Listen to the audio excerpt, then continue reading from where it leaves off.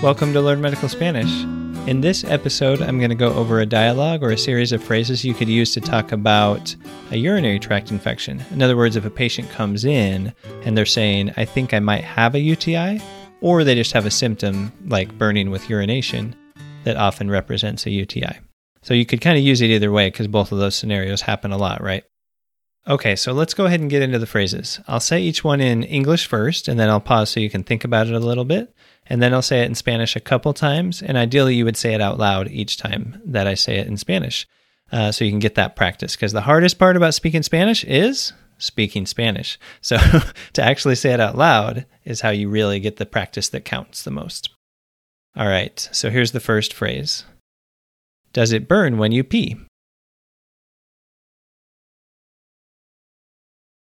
¿Le arde cuando orina? ¿Le arde cuando orina? And by the way, we're using the usted form for all of these questions, which is the form you would typically use with your adult patients, so with most of your patients, unless you're a pediatrician. All right, the second phrase. How many days has it been?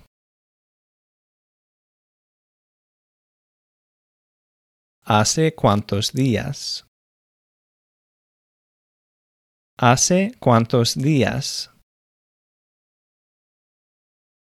FYI, sometimes the English phrase might sound a little weird to you as an English speaker because I started with Spanish and then I translated it into English, basically. So if it sounds weird, that's because we're phrasing it the same way we would phrase it in Spanish.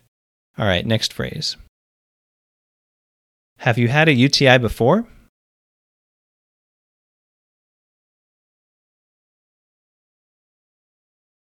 ¿Ha tenido una infección urinaria antes?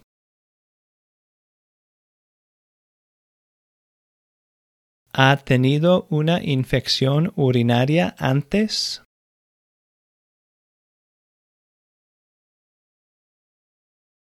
And there are other ways you could probably ask that, right? You could say, like, have you had a bladder infection? So it would start the same if you say, ¿ha tenido una infección de? Or actually, it starts the same, ¿ha tenido una infección? But then you change the part after that. De la vejiga, por ejemplo, of the bladder. All right, next phrase. Were the symptoms similar to these? In other words, when they had the UTI before. Were the symptoms similar to these?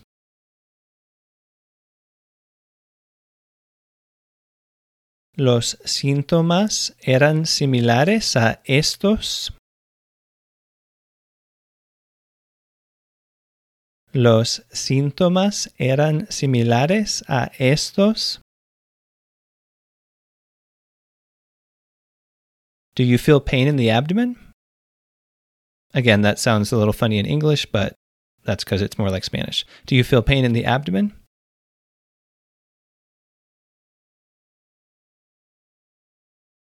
¿Siente dolor en el abdomen? ¿Siente dolor en el abdomen? Does your flank hurt?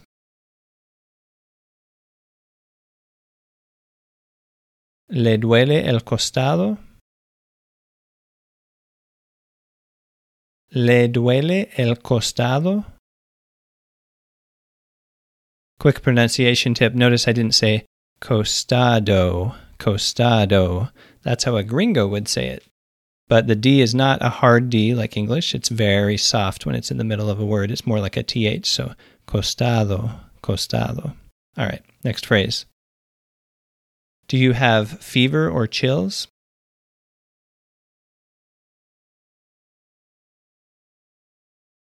¿Tiene fiebre o escalofríos? ¿Tiene fiebre o escalofríos? And if you prefer, you can split that up and just say, ¿Tiene fiebre? ¿Tiene escalofríos? Whatever you're more comfortable with. Next phrase. Do you have discharge from the vagina or penis? So of course you're just going to pick one or the other, but I'll say both. Do you have discharge from the vagina or penis?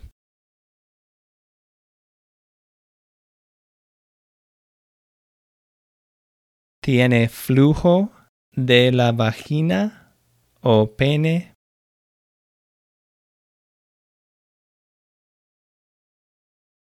¿Tiene flujo de la vagina?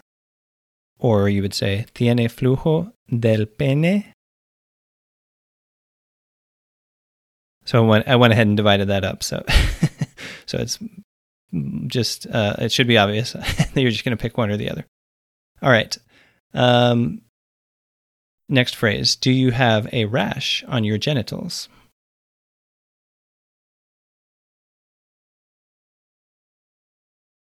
¿Tiene erupción en los genitales? ¿Tiene erupción en los genitales?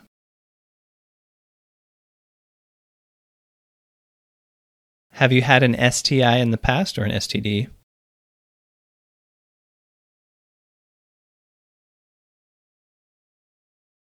¿Ha tenido una infección sexual en el pasado? ¿Ha tenido una infección sexual en el pasado?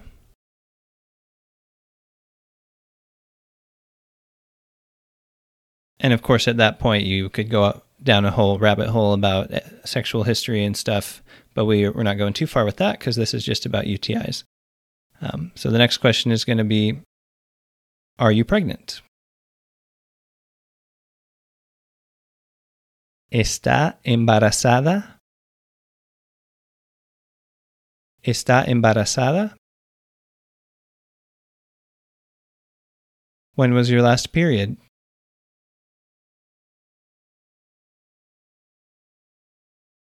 ¿Cuándo fue su último periodo? ¿Cuándo fue su último periodo?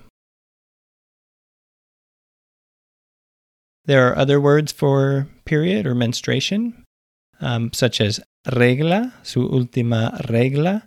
I guess in some countries they kind of think that's a little too informal, but that's what that means. And then there's also the word menstruation, like menstruación. So you have some different options there. Okay, so that was a dialogue about UTIs for a Spanish-speaking patient. And if you're on YouTube, you can see a couple of playlists here. One of them's about a lot of other medical Spanish dialogues, sort of similar to this one, but about different topics. And then on the right side, you can see a playlist that goes over a bunch of Spanish anatomy for different parts of the body. So super useful to know if you're dealing with any medical Spanish clinical scenarios and whatnot. Thanks for watching or listening, and I'll see you next time on Learn Medical Spanish.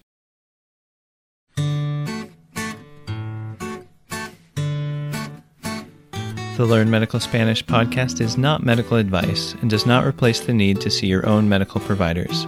It also is not a substitute for using a medical interpreter when needed.